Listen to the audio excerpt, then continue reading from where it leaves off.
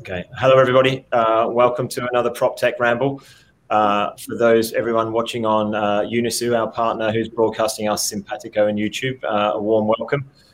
Today's topic is the return to the office. As the vaccines roll out, people are coming back, restrictions are being lifted, especially here in the UK. I was just talking to one of our guests beforehand in San Francisco, and the 15th of June is their kind of release date and coming back out. So people are slowly returning to work in the US. The UK, the numbers are picking up quite quickly. So today is about return to the office, return to work and workplaces. And with me, I would like to introduce Caleb Dunn, who's a product manager from Released, and Tracy Wymer, who's a VP at Knoll, who they specialize in workplace and consultancy. Gentlemen, both of you, welcome to the show. Thanks very much for joining me. Thanks for having me. Yeah. Pleasure. Caleb, could you just give us a quick introduction, who you are and what you do at Released? Yeah, no worries. So thanks, Michael. I'm from a company named Released. We're a global software company with over 1,000 clients across the world. I'm a product manager for a product called Credia, and that's a sort of a business intelligence and market data tool. So Released is the property management system where operational lease management takes place, and Credia is the platform that crunches and analyzes all those tens of thousands of commercial leases and delivers insights on the industry and helps form decision making. Cool. Thank you very much. Tracy? Yes, I'm Vice President of Workplace at Knoll. Knoll's a global, design-driven furniture manufacturer. We spend a lot of time working one-on-one with clients to help shape what their workplace strategies and then actual implementation would be. Working hand in hand with the architect, the clients, and really with the thinking of the employee at the forefront of how that workplace really performs for them. Cool. Thank you very much, gents. Again, pleasure to have you both on board. We've had some questions that have come in prior, as we normally would. Anyone who's got questions as we go through, please do put them in the chat as you normally would, and we'll get through those as well. So the first question we've had is, the hybrid workplace has been accelerated due to COVID-19. What are your opinions on increased flexibility of the workspace, and what do you think is feasible in the long run, Tracy? Well, Michael, I think one of the things that is so empowering right now is two things that are impacting this. Number one, there's an incredible talent shortage at the moment. So I think there's a scramble for talent. So that's putting more pressure on the folks that manage corporate real estate to just really create, I think the key component of this is choice. And how do you provide true choice to an employee? I look at it in the context, where we shift the lens as we look at employees. It's an odd term. Sometimes in our industry, we refer to these employees as end users, which have all this really not so positive connotations. But if we look at them as consumers, and now within the ecosystem of work, consumers have a choice. For some, home works. For others, co-working spaces work. How are we really positioning corporate real estate as a place of choice from a product standpoint? So I think there's a lot of work to be done. And it's always not about heroic efforts. Sometimes it's the micro adjustments. It's like, how do we think about things like intimacy? How do we think about connectivity? How do we think about their ability to make things work once they get there? And how do you position the best product possible that consumer is going to choose to show up to? Yeah, I think we're seeing a lot from our customers and potential customers we're talking to, really wanting to change the workplace, right? Like that. But before, I think the really interesting part for me personally, forget the metric side of things, but for me personally is a lot of people now, because they've been able to work from home or work somewhere else, whether it's their home, their parents' house, or another space, going back to an office that was maybe overcrowded or hadn't been refurbished for a long time, people are all of a sudden like, I don't want to go back to that place. And there are a lot of people we're talking to, or you're seeing lots of things in the press about people taking the time to actually look at their space and how it works for the people in their space. I don't think that's ever been done before in my working career, and it's been forced upon businesses. Some have taken it in their stride, and some are like, shit, we have to actually do this now. But I think there is this bell. I think there is this bell curve, Michael. I think there's this people at the one end of it that are really like, man, we're going to just completely revamp this. We're going to provide a much different product to the consumer. There's people in the middle that are thinking about it, maybe on the fence trying to do. And there's some folks that are just waiting this out, saying, you know what, they'll come back. And I think those people are going to be really shocked when they realize that talent that they then now can attract with that. I mean, the office was really an integral part of that recruitment and retention equation.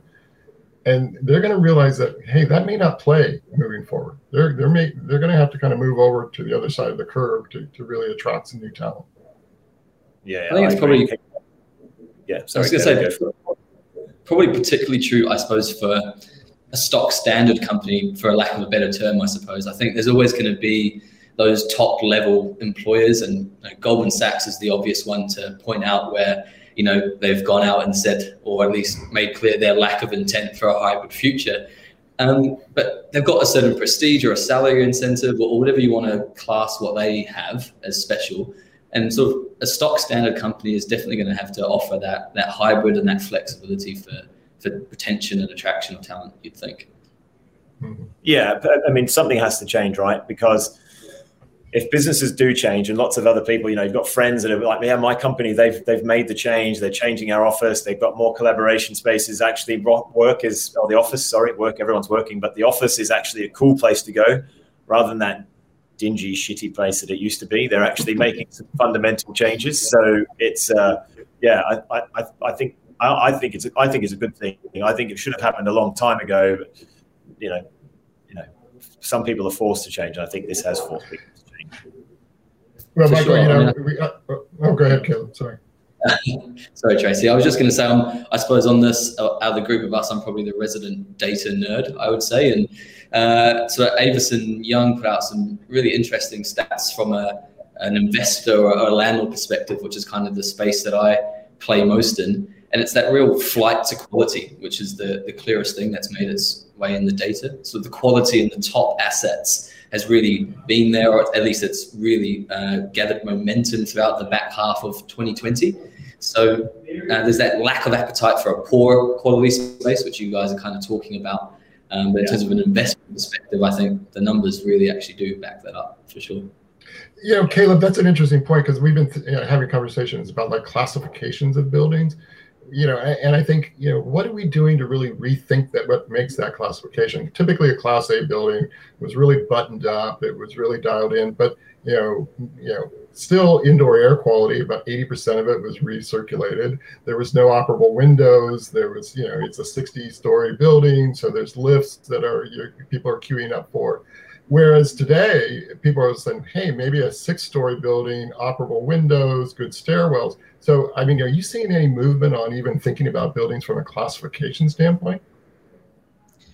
I'm not sure about a classification standpoint, but I think in terms of the form and nature of those buildings, or at least how people interact with a building like that, your example of a 60-story building actually probably strikes quite a bit of fear into people if you kind of think about what it used to be like queuing at the bottom of that building, getting into a lift with 10 other people. I think probably find people are going to opt to take the stairs to the 58th floor with COVID kind of get your cardio going as well, right? Double hit, yeah. Exactly. So potentially, I guess, with that concept in mind, maybe what we used to classify category A or prime office real estate as may shift and may flex depending on, I suppose, what those occupier demands are going to really force it to look like. I think time will tell, JC, but to your point, that there was lots of press in the US that I was reading, and a lot of it in the UK as well. Not so much from kind of the APAC region or Europe. I mean, Germany has the lower level buildings and bigger floor plates and much better areas. That's all for tax and building purposes and all that sort of stuff. But lots of people are saying they're going to move out of central cities and go out to towns and put up 6% or move into buildings that are 6 stories, 10 stories, bigger floor plates. They can make them cooler spaces for people to work. I think, Caleb, you'll see this in your data over the next 6 to 12 to 18, 24 months, because you can't just jump out of a lease, right? So will we actually see that happen, or will it be talked about for a bit and then maybe people refurbish their office and people start to become happier again, and people forget about queuing up for lifts in a year or 2 years and go back to normal life? I mean, I don't know. The data will be very interesting to see though over the next 24 months, I think. Question number 2, and I think Tracy, this is probably another one for you, given what you do. Do you think workers' priorities have changed? And I think we kind of mentioned this a little bit, but what are your thoughts on that from what you do? Well, I think we've seen a wholesale repositioning of the office. I'm not hearing, hey, I want to go into the office and sit in front of my laptop and check email for 8 hours. It's really about being very purposeful for why you come into the office. It's strategic almost, and then that's once again, as we look at the building, we look at the real estate, how do they reposition that asset so it's an attractive resource that really fosters that type of engagement? We've always looked at this as kind of a bit of a social experiment. The social experiment is really about bringing people together, empowering these people, and making them capable of flourishing. So if you come in and you say, listen, we've got to come in and half the team is probably going to be remote. Is the facility really equipped to handle that type of engagement? Is it a one-touch engagement type of, where I don't have to go in and call IT and fumble with, connectivity and that type of thing? Is the audio quality good? Is the field of view of the room, the camera and the room, is it aligned? Is it the integration between camera, audio, and experience? I think there's a lot of improvements that can be made to really meet the needs of people changing their dynamic when they come into the office, because that dynamic is really going to be about more group engagement instead of individual focus work as they return. Yeah, it's interesting. We're seeing more new partners come to us that are from the audiovisual / system integrator space since lockdown, because they've got great customers, but their customers are saying, right, guys, we've got these rooms. We now need to take full advantage of them. We'd like to make them better. What else can we add to these rooms? And generally, because, and I've said this on quite a few of my podcasts, is everyone's become an indoor air quality expert because of COVID, right? And people are like, right, there's no way we're getting 10 or 12 of us in that meeting room because the air quality would be horrendous. So it's like, you need to do something about it. So it is an interesting one. Caleb, just throw in there. What are you thinking of priorities are changing? Are you seeing anything? So I guess when we speak from a worker's perspective, when you mentioned that just then, I kind of thought of sort of two perspectives, I suppose. One is the business occupier, I suppose, the individual, the team of individuals that make a decision about a lease, and then you've got the individual employee. I mean, from a stats and a data point of view, we can see that people want to retain the office space that they've got, or at least they're looking for office space. So all the clamor around the death of the office, or whatever it was, probably 9-12 months ago in the press, we can see that rents are still being paid, and actually office, the highest returning cash flow asset class there is here in the UK, at least anyway, even beating out the golden child industrial. So that preference or that demand desire to have an office is still there. But like kind of Tracy mentioned, it's sort of around, what do you do to really retain and attract people to come in? I'm not so sure it's black and white as to whether, certain people come in on 3 days, others will come in 4 days. And I think a lot of companies have made a lot of sweeping statements for that. I think there's going to be some like intrinsic pressure on certain individuals or groups of individuals to show face in the office, because relationships are built on proximity, and there are some benefits to showing face a lot, and either rightly or wrongly, if you're vying for a promotion against an individual in your company and you're the one that's shown face, those kind of decisions are made based on the back of relationships as well. So I think there's going to be some things that we haven't quite yet uncovered, and it's going to take a little while longer to play out, rather than saying people are going to work 3 days in the office. Yeah, I think. Yeah, Caleb. Oh, sorry. I was going to pick up on that. No, go for it. I think it's a hilarious. it's a hilarious discussion that's going on, saying, hey, we're going to give our employees choice, but that choice consists of being in the office 3 days a week. If I'm a consumer, I'm like, wait a minute, that's not a choice. That's like, you're forcing me into a box here that works for you. And I think it's also a little bit ironic in the context of, the look of managing real estate. The corporate real estate is historically managed real estate, and their utilization rates were like 50%, 47%. If you get to 60%, wow, you're really great. If my kids came home with a 60 on their test, I would say they failed. So I think that whole notion of how they're driving utilization. Now, I'm not saying you have to get to 100%. I know we've did some studies in the past, like for meeting rooms. If your meeting room, utilization is at 72%, your people can't find a place to meet. So it's not about peaking at 100, but how do you incrementally increase utilization through monitoring, through providing the great product, those types of things, to drive, kind of a vibrancy in the office that people want to be there. They want to participate in that. And I think we just can do a lot better than we've done in the past relative to providing a better product for the employees. Yeah, I agree. And I think, Caleb, something that you said is I read not long ago, I can't remember where it was, whether on LinkedIn or one of the e-magazines I get from various places. But the people wanting to spend time with team members is one thing. Focus work, people would like to be at home where they can concentrate and not be disturbed. The promotion piece actually was the highest piece. Like, people are thinking, I didn't realize, selfishly in my own little world, but a lot of people are like, who work for big corporates, not small startups like us, because we know everyone and we talk to everyone every day and we have a team meeting every week and we talk about everything as well as some focused stuff. But big corporates, one of the biggest worries for the people in the article I read was about being promoted. Like, my boss can't see me every day and my boss's boss can't see me every day. It's like, wow, that sucks. That's a thought at the forefront of your mind. That's horrible. Like, it's like, I'm not going to be promoted because I'm not in the office, schmoozing or having to do whatever I need to do to try and get my next promotion to get a job. I mean, it's pretty hardcore. But it's one of the things people are worrying about, and that kind of needs to change, right? It should always. I'm an Aussie. I'm far too black and white for my own good. My wife says it should be about input and output, right? From what you get as a promotion, not because you're in the office and your boss's boss can see you wearing a nice shirt and tie and whatever else you need to do. But it's a worry in people's minds.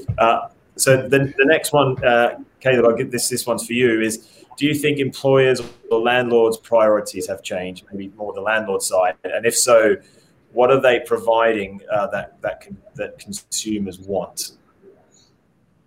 So in terms of, I guess, a landlord's priority, what we've seen, we interact with landlords every single day, I suppose, is a shift in the way in which they evaluate the success or the performance of their buildings or of their assets. I think traditionally it's always been, what is the weighted average lease term or average time remaining on my portfolio, because that's what my lender or my valuer determines as the most critical factor for understanding whether I've got a strong portfolio or not. But with all this enhanced flexibility and this move to flexibility for occupiers, we've seen average lease lengths drop dramatically in the last year from a data nerd point of view. So a landlord's priorities in terms of how they understand their own portfolio, and this is, to be honest, probably where someone or a company like Metricus really stands up for success, is measuring that engagement of a property or an asset, measuring the ability to cater to the tenant's fluctuating demand. So even if you might want to, as an occupier, shift your demand, can that landlord always cater to that? And will it be built on the back of relationships as opposed to just purely, the brick and mortar of it as well? So that's sort of a shift that we've seen in terms of a landlord's priority and the way in which they're evaluating their portfolios, just that shift away from traditional metrics, I suppose. Yeah, and I think from what we've seen and the landlords we have as customers and the ones we're talking to, sustainability, ESG, and environmental, sustainability goals, they've come more to the forefront than ever before, I think, as well. With the landlords we're talking to, from the aerated side of our business, a lot more people are now talking to us about aerated, but wanting to be able to prove that they've got a good building.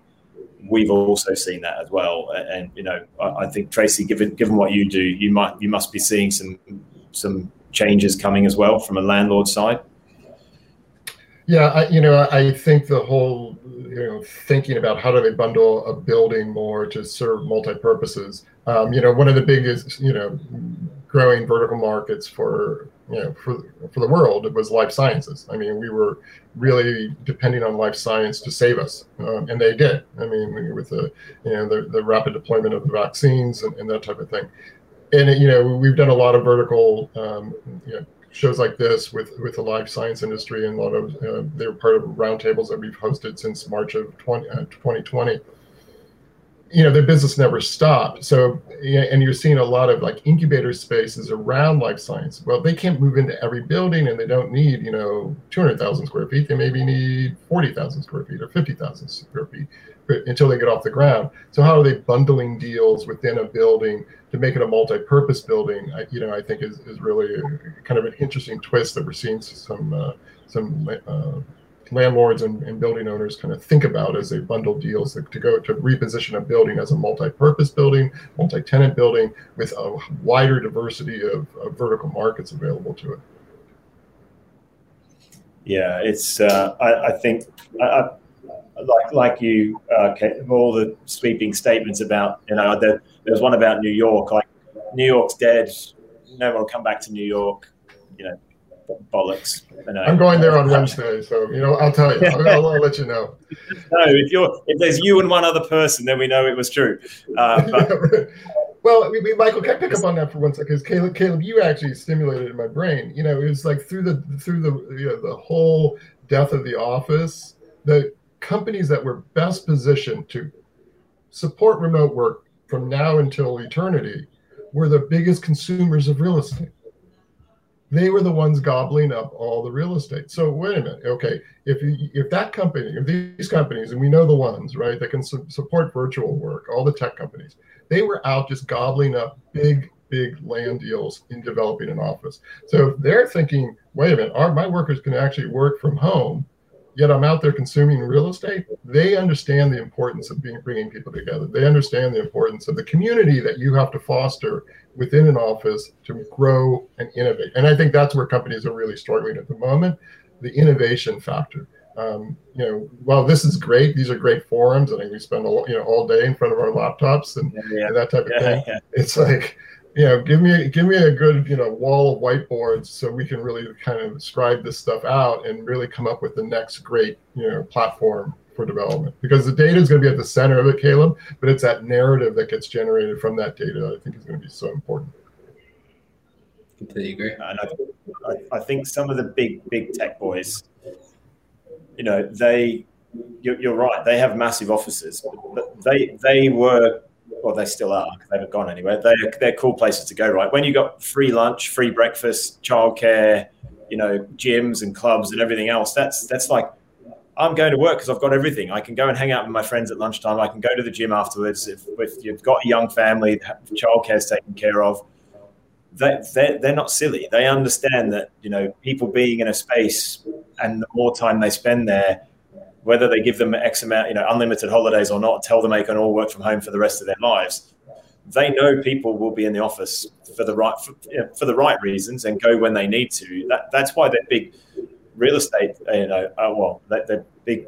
Whether they're owner occupier or tenants, they have big spaces because they don't have the traditional office and they have quite cool spaces to go into.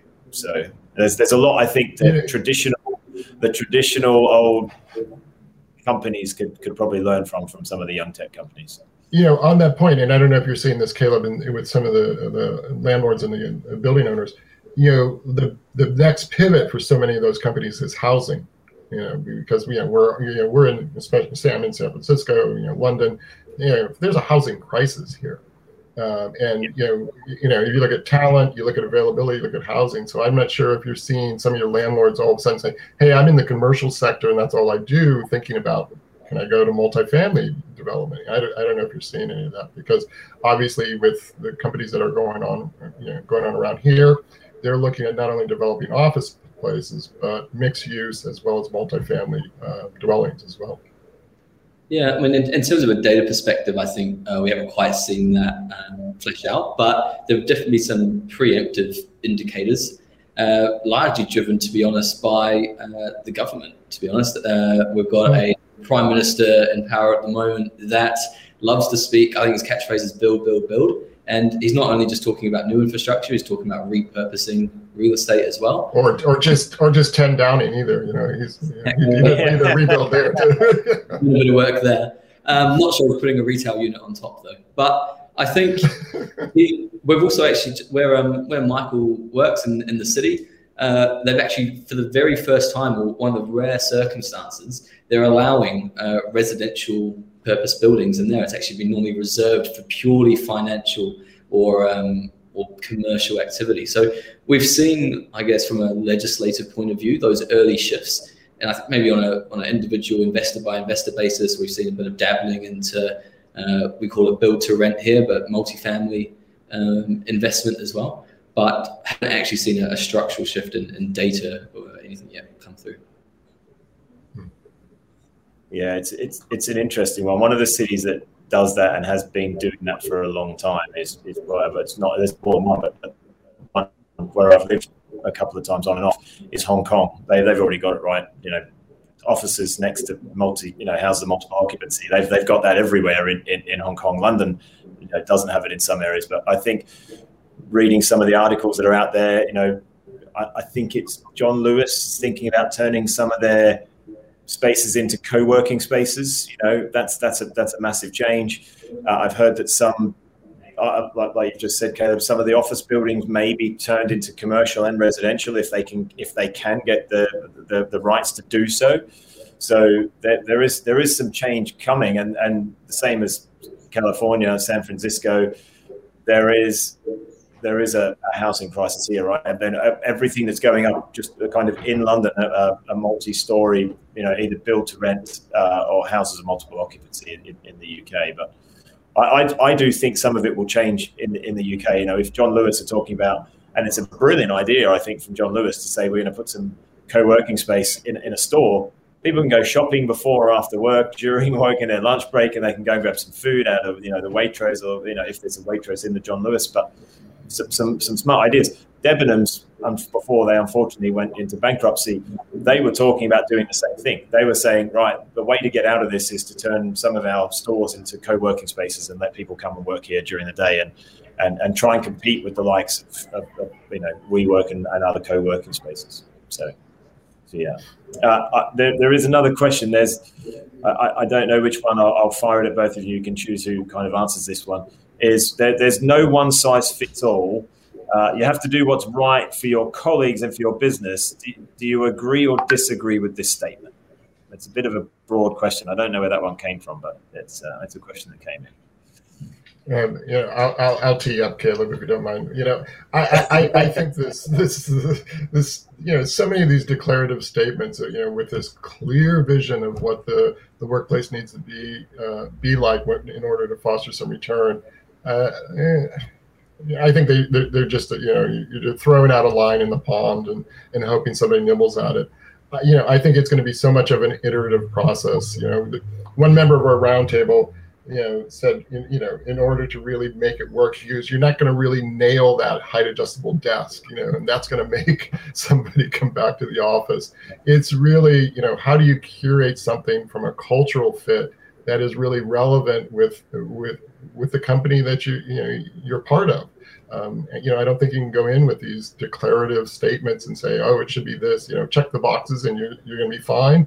It's going to take the hard work. It's going to take the hard work of really understanding the nuances. That's why I said it's not about so much the heroic gestures. It's those micro adjustments that companies need to make on an ongoing basis to make real estate really nimble and fit the dynamics of a workforce moving forward.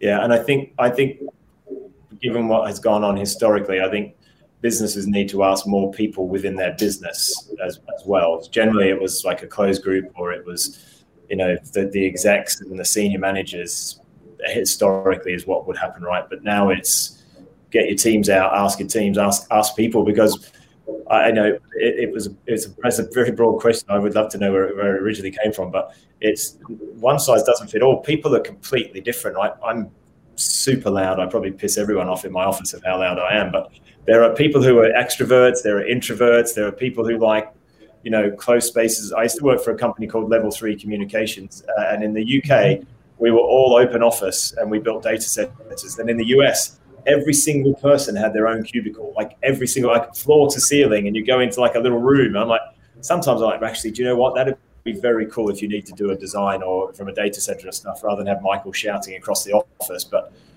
I think they need to ask more people, and maybe what you said, Tracy, space does need to be more flexible. You need a mix of areas in an office, I think now, and you do have to ask more people, because one size I don't think definitely doesn't fit all. So, Caleb, your thoughts, mate, just in general on that one? Yeah. I think you guys covered it pretty well. And I think it seems like really simple advice, which is to ask your frontline team, which is, those are the guys that are coming into the office. It's like quite a few things, it's not quite actually executed, and it is still very top down in that approach. So I think, those that are going to be successful in rolling out those changes are those that can actually take that feedback and provide a solution that works for those varied personalities.